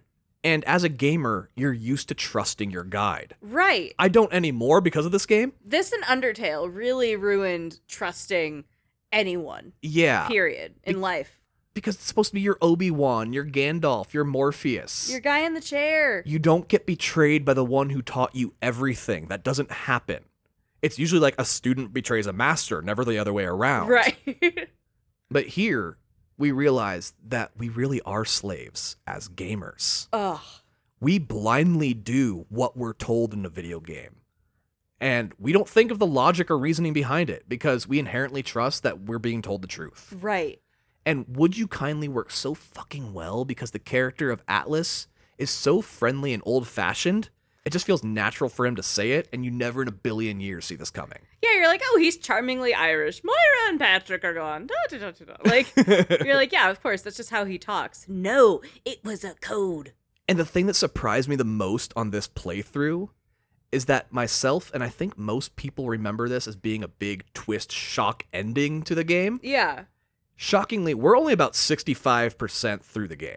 That blows my fucking mind. I feel like it's this and then the final moment, and then you're done. No, we are just barely past the halfway point when this revelation occurs. Holy shit. I haven't played this in like a year or two, so this is all renewed news for me. Yeah, Andrew Ryan is just the first lunatic CEO we had to overcome. And now we have a whole new problem. Our guide and now former friend, Atlas. Now, the Would You Kindly twist comes so relatively early in the game because Ken Levine didn't think it was going to be that big of a deal. It is literally one of the most iconic gaming moments of all time. He genuinely thought it would be a fun little meta joke for the player. Oh, no, it changed all of gaming. Yeah, it was actually the programmers making the game. They saw how powerful this moment could be, and they created the flashes and the montage of Atlas saying it throughout the game. And it wasn't until Ken Levine saw it for the first time that he realized he had made a profound and outstanding twist. He's like, oh shit, that was cool. I appreciate that Ken Levine can like really hone in on things like, here's what a door handle looks like at 30 Rock, and then be like, oh, yeah, this shit's fine, my M. Night Shyamalan ass twist. I'm gonna move on now. Yeah, he really thought that just the reveal Atlas was the bad guy would be the mind fuck. No, it's an entire commentary on gaming and trusting a narrative in general that shaped an entire generation and a half so far of games. Yeah. The fuck? The other shocking thing It was also not the original trigger phrase. Really? For the first year of development, the trigger phrase was Excelsior. Shut the fuck up. That's the most upsetting shit you've ever said on the show. Wait, so give me some lines right now. Oh, it would just be, will you go over there and kill the son of a bitch? Excelsior! They would just, like, punctuate with it. Yeah, he was punctuating with it. That's fucking crazy. And finally, someone said, this is way too obvious, as nobody but fucking Stan Lee said that word. I think it's trademarked for Stan Lee, too. Like, they might have to pay a licensing fee if they use that as, like, a trigger phrase or a catchphrase or something to that effect. Well, this was a relief to Ken Levine, because he thought everyone was hating the idea of a trigger phrase for a whole year. Oh. When everyone really just hated the phrase he chose. They're like, no, concept's great. You picked the stupidest fucking word on earth. So after some shopping around, Would You Kindly was chosen as it was most likely to slip by players and sound most natural. Did you see that Black Mirror episode where the guy gets trapped in a game testing simulation? Yeah. Yeah, where they drop Would You Kindly in the episode. Oh, it's so good. Yeah. Well, as Andrew Ryan lays there dead, Atlas comes over the radio and says, now would you kindly get Ryan's genetic code so we can get out of here? And you know you're being used. And honestly, even without the trigger phrase, it's the only way out of Rapture as it's still set to explode. Yeah, I mean, there's still that problem. And you do your thing and shut down the self-destruct. Atlas thanks you, but then breaks into a maniacal laugh, dropping the Irish accent entirely.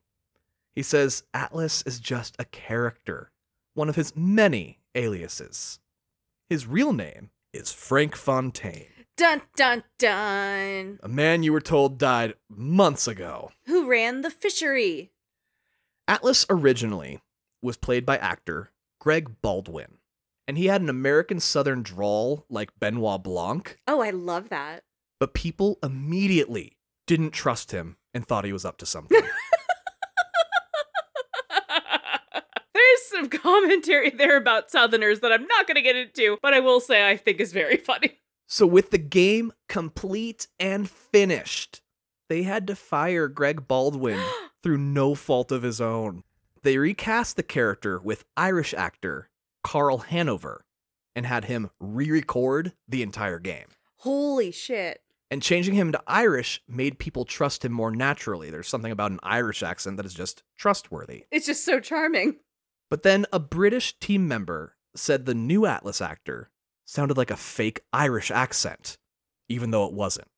Carl Hanover was just from a part of Ireland with a different accent than like Dublin. Oh, okay. So they did a focus group test in Ireland, and the Irish players were so excited to finally hear a real Irish accent that wasn't the one you always hear. Oh. And Greg Baldwin, the original actor, is still in the game as Frank Fontaine. Oh. As he plays the character from here out. Oh, I love that. Okay, so he still got his bag. Like, he still got his credit. They just scrapped half his work. Yeah, and he still got paid. Good. I think that's very funny that some people were like, this sounds fake Irish. And the dude's like, I'm legitimately an Irish person. Oh, that's so funny. And in later appearances of the character in future games, Carl Hanover plays both Atlas and Frank Fontaine. Oh, good for him. So Greg Baldwin did lose the part ultimately in the end, but, you know, he still shared it in the first game. Yeah, it happens, buddy.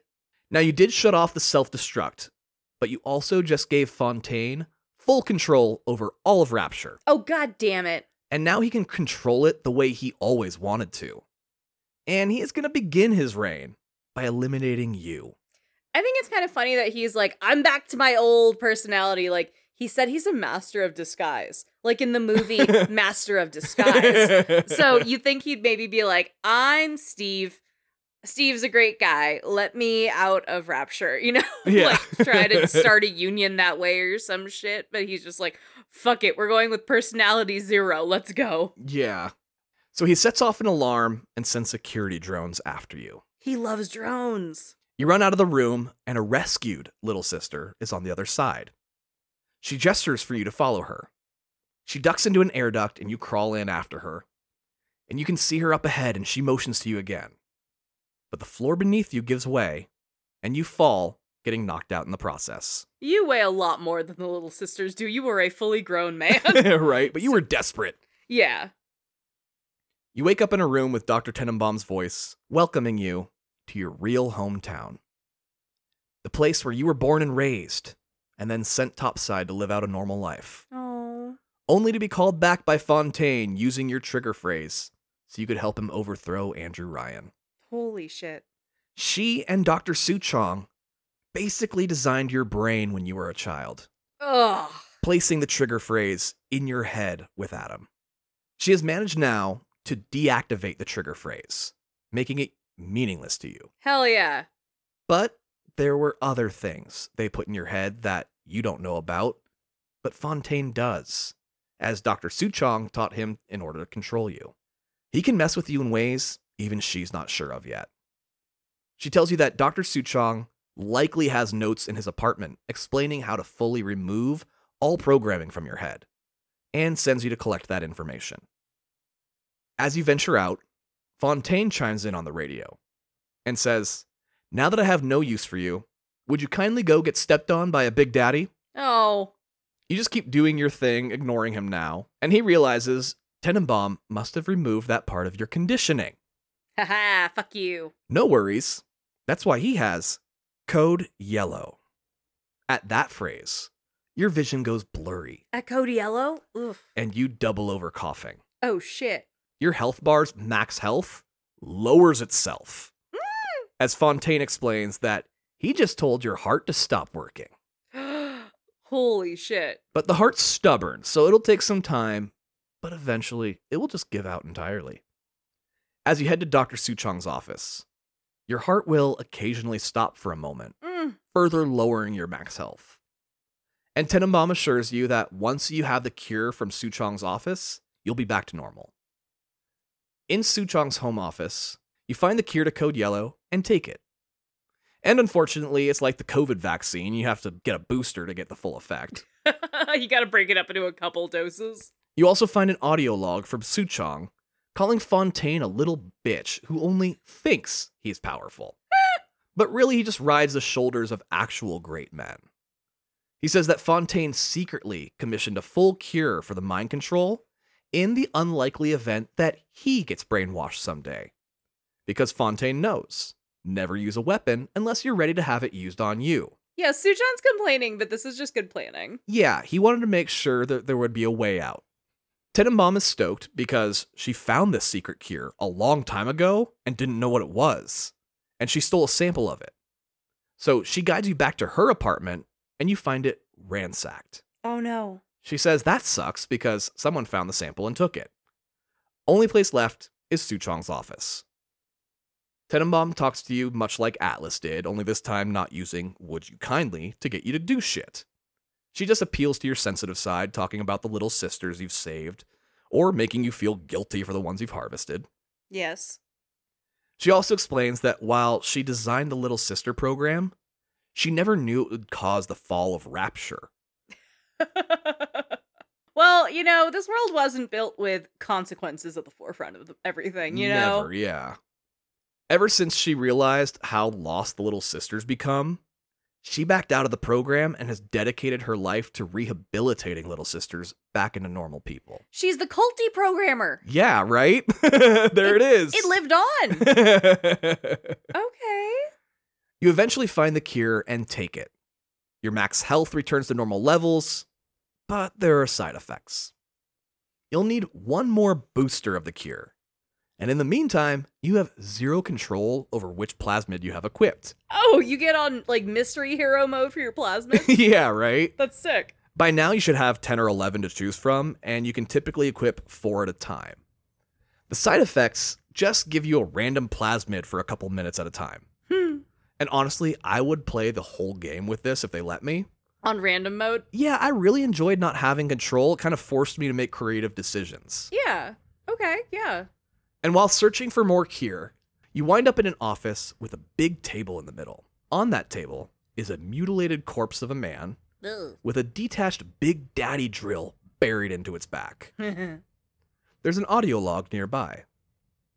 In it, Dr. Suchong is complaining that he can't get the big daddies to bond with the little sister. They're so passive around one another. Even if a splicer approaches, they do nothing. A little sister starts tugging at Dr. Sushong's sleeve in the background, and he gets angry at her for interrupting and smacks her across the face. Oh, shit. On the log, we hear the low growl of a big daddy, and Dr. Suchong saying, "Wait, what are you doing?" as the sound of a drill firing up is heard. And Dr. Suchong screams his last sounds, revealing the body on the table to be his. Hell yeah, fuck you. You find the final dose of the cure and are back to your normal self again, able to control your plasmids and health.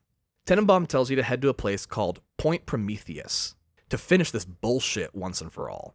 You can always tell when a bad guy is scared, because that's when they start offering things to you. And it's usually power if you agree to join their side. They're in the negotiation stage. Yeah, and Fontaine's no different.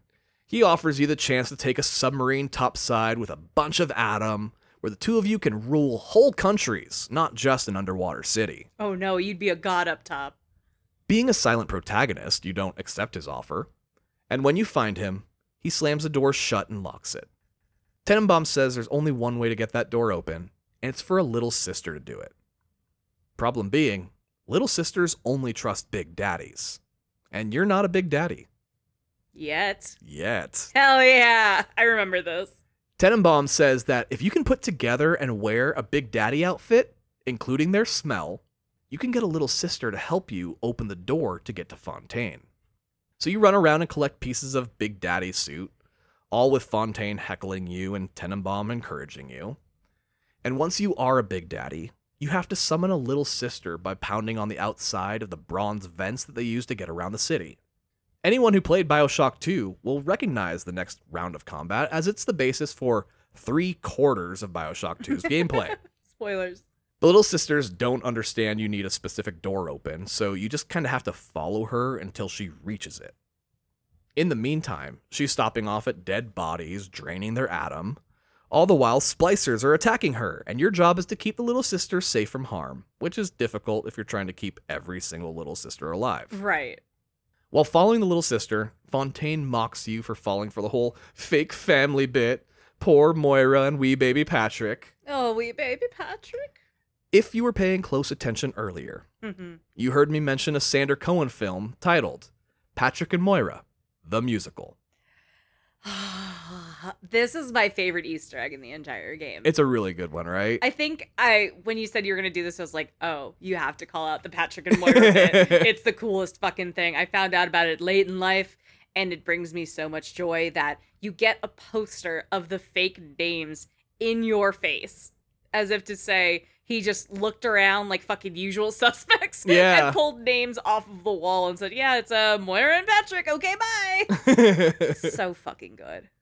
Well, finally, the little sister gets to the door you need to go through and opens it for you. She heads back into her hidey hole, and as she does, she gives you her big-ass needle. Tenenbaum tells you to grab it. You're going to need it to drain Fontaine of all his Atom if you're going to defeat him, because he has spent every minute since revealing himself to you injecting himself with more and more Atom. Just juicing. Making him super strong and powerful. You get to the point of no return elevator and head into Fontaine's office. He comes over the radio saying he remembers the day he sent you topside when you were just 2 years old. The sleeper agent's son he never had. Oh. Putting you down will be like putting down a beloved pet. Sad, but necessary. Fuck you. We enter his office, and it's a cavernous space with a 40-foot high glass ceiling and windows that scale the whole length of the walls. Gorgeous. Fontaine is barely human any longer. He's just fully nude with Ken doll junk between his legs. And he's like a silvery blue color, right? Yeah. Or should I say Ken Levine doll? Ooh. Yeah, his skin is like a steel-colored gray, and he stands 9 feet tall and is completely hairless. Like a little Dr. Manhattan about it. Yeah, like Dr. Manhattan from The Watchmen. But with no dong. No dong at all. The plasmids ate his dong. Yeah. Kind of sucks. Yeah, it's kind of like a metaphor for steroids. Yeah. It doesn't work. Why bother putting it in there? Well, for a final boss, he's pretty standard. Yeah. Yeah, you wear him down until you can shove your needle into him and drain his powers. Mm-hmm. And the play area, if I recall correctly, it's like, it's not too complex. It's kind of No. just an open arena. Pretty open arena, some walls to hide behind. Yeah, I feel like there's like might be a pillar or two. Yeah. But otherwise, it's like a pretty reasonable fighting space. And I don't want to like say he's easy, but like I also beat him on the hardest difficulty this last playthrough in one try. Nice. So this is the point on my first run through that you came home from your like 8-9 hour shift of work. You're like, all right, made some people happy, had a great day at work, heading home to my loving wife, where I'm a full goblin wrapped in blankets, again, surrounded by candy wrappers, like sparkling water cans, going, I'm enraptured, plasmids. And you're like, holy shit, are you okay? And I was like, no. And I was in this battle, and you were like, you looked at it, you looked at me, and then you did a double take at the screen. You went, holy shit! Yeah, you're at the end. And I was like, I know, I have to kill Fontaine. And you did. I did. And you know what's funny is actually, Ken Levine doesn't care for the final boss battle. Really? He doesn't really care for any boss battle he's ever made. Really? Interesting. Yeah, he admits that it is his weakness in game making. And in those cases, he kind of just turns to his team to help out. I appreciate that he doesn't have the ego to say, no, it's right because I did it. He has the understanding and humility to be like, this is not my strong suit. I'm going to tap in people who give a shit about this. I'm going to work on some crazy ass stories. Like, I do appreciate him as a leader more and more the more you're telling me about Ken Levine. Yeah, that's why I was saying before, like when we started, like I haven't really heard anything bad and I don't have any reason to think of it. Yeah, the fact that he can admit his weakness says a lot. Very much so, right? Well, I just really hope that he changes for his next game, Judas. Oh, Judas looks so fucking good. Looks incredible. Anyway, so Fontaine is still just 3 stages, and then he's dead. Groundbreaking. On the final stab, we get taken into another first-person cutscene as Fontaine backhands you across the room, and you land in a pile. He says he created you. He programmed you. He sent you away and called you back. Everything you believe about life, he created for you and tattooed it inside your head. Ugh. He's your God and your father. And if that's not family, then he doesn't know what is. Motherfucker. It does sound a little like when your mom gets mad and goes, I brought you into this world, I can take you out. Oh, it's fully that, right? He's being a bratty parent. And that's not family, so he really doesn't know what one is. Yeah. He comes up to you while you lay there, sparkling with plasmid energy, ready to finish you off. Behind him, you see a team of little sisters start coming out of holes in the wall. They climb up him and just start stabbing the fuck out of him with their big-ass needles. Let's go, girls. Just draining him of his remaining atom while yelling, "Kill it!" as Fontaine stops moving.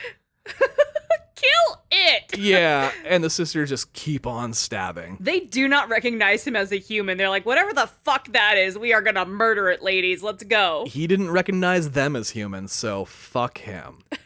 It balanced. It comes all the way around. So really, this is the little sisters as the hero of the game, not you. Right, yeah, they get the final blow. Hell yeah. The scene fades, and we get a full cinematic cutscene with Tenenbaum's voiceover. She says that the little sisters offered you the literal key to the city of Rapture, and you turned it down, and instead elected to save the little sisters and take them all topside. We see the rescued children emerge from the submarine, no longer looking dead and without glowing eyes. We see you reach your hand out to help one out, and the scene flashes to an older girl's hand, accepting a diploma. Then, a wedding ring being placed on their ring finger. Another flash, and the woman is holding the hand of a child. Then finally, an old man's hand is seen, with IVs going into his veins. We see a chain link wrist tattoo on the old hand that we've been staring at the entire game, as it was our own wrist. Multiple adult woman hands reach out to hold the old man's hand, as it goes limp, and Tenenbaum says that you gave them the one thing they always deserved, a family. And the scene fades to black. Of course, that's only if you saved all the Little Sisters. Yeah, that's not the ending I ever got anytime I've ever played this game. Oh, shit. Yeah, if you harvest even one, you get a much darker ending. It's almost like Undertale. And this was the only time 2K really stepped in and put their foot down. They wanted 2 different endings. Really? They wanted your choices to matter. They wanted added replay value. Okay. I went full philosophy on there. Like, oh, they wanted to put emphasis on your choices to combat the slave man choice obey thing. Oh, that's brilliant. No, they wanted a replay. I get you. Yeah, well, Ken was trying to argue that having a choice goes against the whole point of the game. Yeah, it's the antithesis of the game. But the 2K execs argued kind of what you just said, in that you've taken all choice away from the player.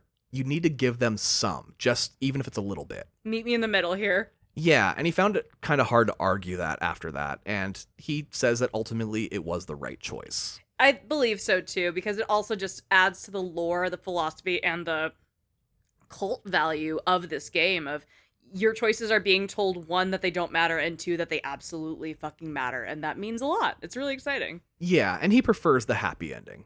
I think that is the canon ending. Anyway, here's the sad one. Yeah, the one that I get every time. The Little Sisters still help you kill Fontaine, but the final cutscene is very different.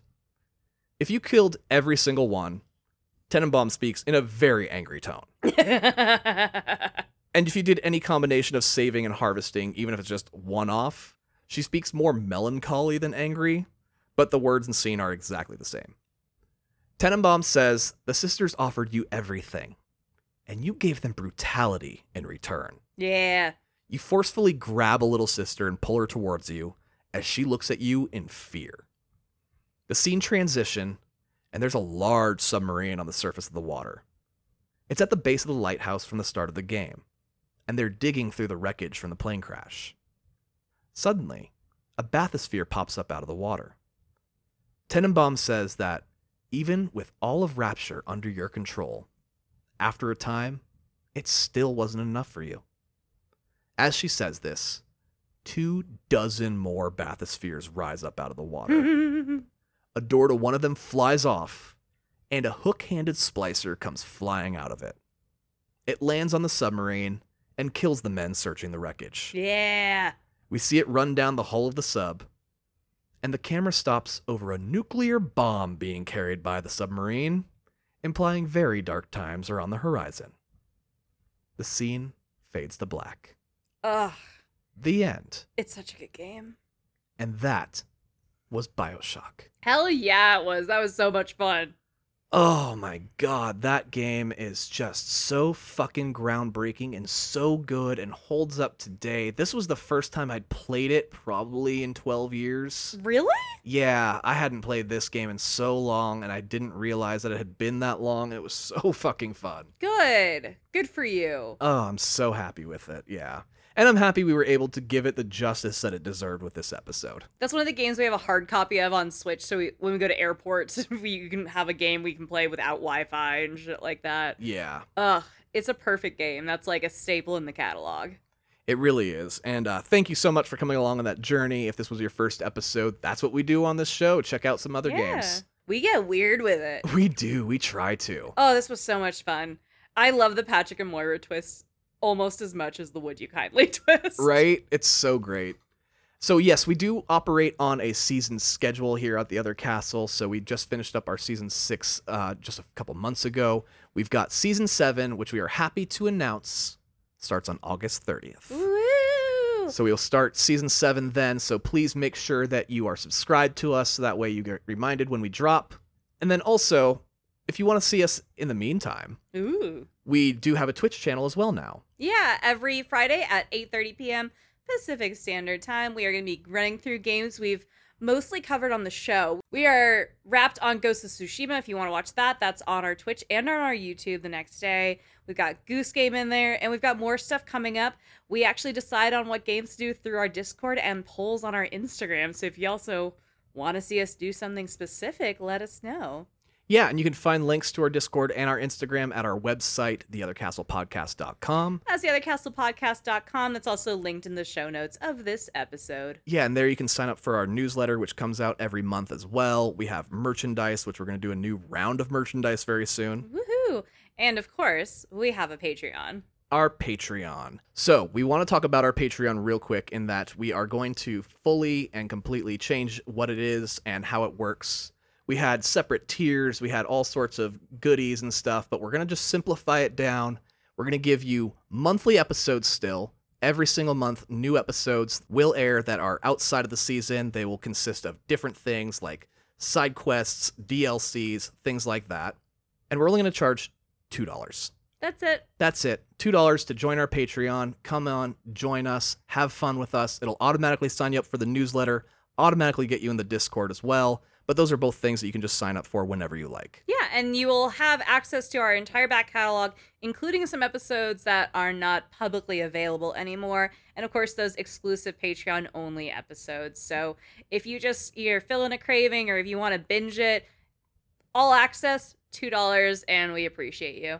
Yes, we've done great episodes on games like Tetris over there. We've done the Iki Island DLC to Ghost of Tsushima. And you've got Pokemon Go coming up. Oh, yes, I do. I fucking love Pokemon Go. You I am do. still playing. It started in 2016. I'm getting ahead of myself. And it's going to be our first full and complete mobile game. Yeah, we've had some games that have been on iOS and Android, but this one's just mobile, which is kind of fun because there's a kind of a general bingo card in my head where we try to hit every kind of game. You know, mobile was a tricky one to get. What am I going to do? Be like, Angry Birds. Them birds angry. Like, Right? No, I can't do it. I'm not going to unravel the Merge Mansion mystery that for some reason has Pedro Pascal in it now. He's canonical to that mobile game as the detective. You and I will talk about this offline. We're going to have to, yeah. Because it's fucking crazy. And he's so stupidly handsome. But anyway, we are so excited. You know, Patreon's a really great outlet for us to do some more experimental things and like give you guys updates and more behind the scenes of other episodes. We always do a season wrap up with, you know, sometimes we address things that have come up in the actually channel of the Discord, Yep. you know, come up with other fan theories that we want to discuss that just didn't make it to the full episode. Sometimes these got real long. Yeah. But we are having so much fun, and we are having so much fun on the Discord. We're having so much fun on Twitch. It's just a good time. So if you want to activate in the community a little bit, hang out with us, get more out of what you want out of this show, it's a great place to do it. Yeah, and just I want to say thank you to all of the patrons that we've had already that did do the tier system that we started with. I want to start again with Mollymock Shepherd and Krisha for just joining us, Woohoo! as well as Jackie, Jacob, Ellen, Zakasi, Steamed Hams, Jake, Melanie, Nathan, and our first ever patron, Tijan. Woohoo! Thank you all so very much. It is greatly appreciated, and we hope you keep hanging out with us at a lower price tier. I feel like that's better, right, guys? Yeah, we want to get more of you able to be involved with it, and that'll keep you with episodes, like I said, during the off seasons, and we still air episodes during the season as well. Yes, and I'm so excited for season 7. I have a bunch of games that I'm really excited for. One is one that I've loved for decades. Yes. And I've been playing it nonstop, and the music's stuck in my head right now. So I need to go play it a little bit more just to get the music stuck out of my head. But thank you so much for taking us on such an incredible journey to Rapture, my second home. Yes, and, you know, we have Bioshock 2 already available. You can go listen to that right now. And if you were playing Bioshock with us, I'm sorry, and good luck. But if you like a Bioshock piece of merch, that is on our merch store on our website, theothercastlepodcast.com. That's theothercastlepodcast.com. This is a fun one. I'm excited for season 7. I am too. I'm excited to come back. All right, Goombas, thank you so much for going on that journey with us. And this is Tom and Andrea reminding you. Would you kindly hit subscribe so you get episode notifications? And don't skip the cutscenes. Bye.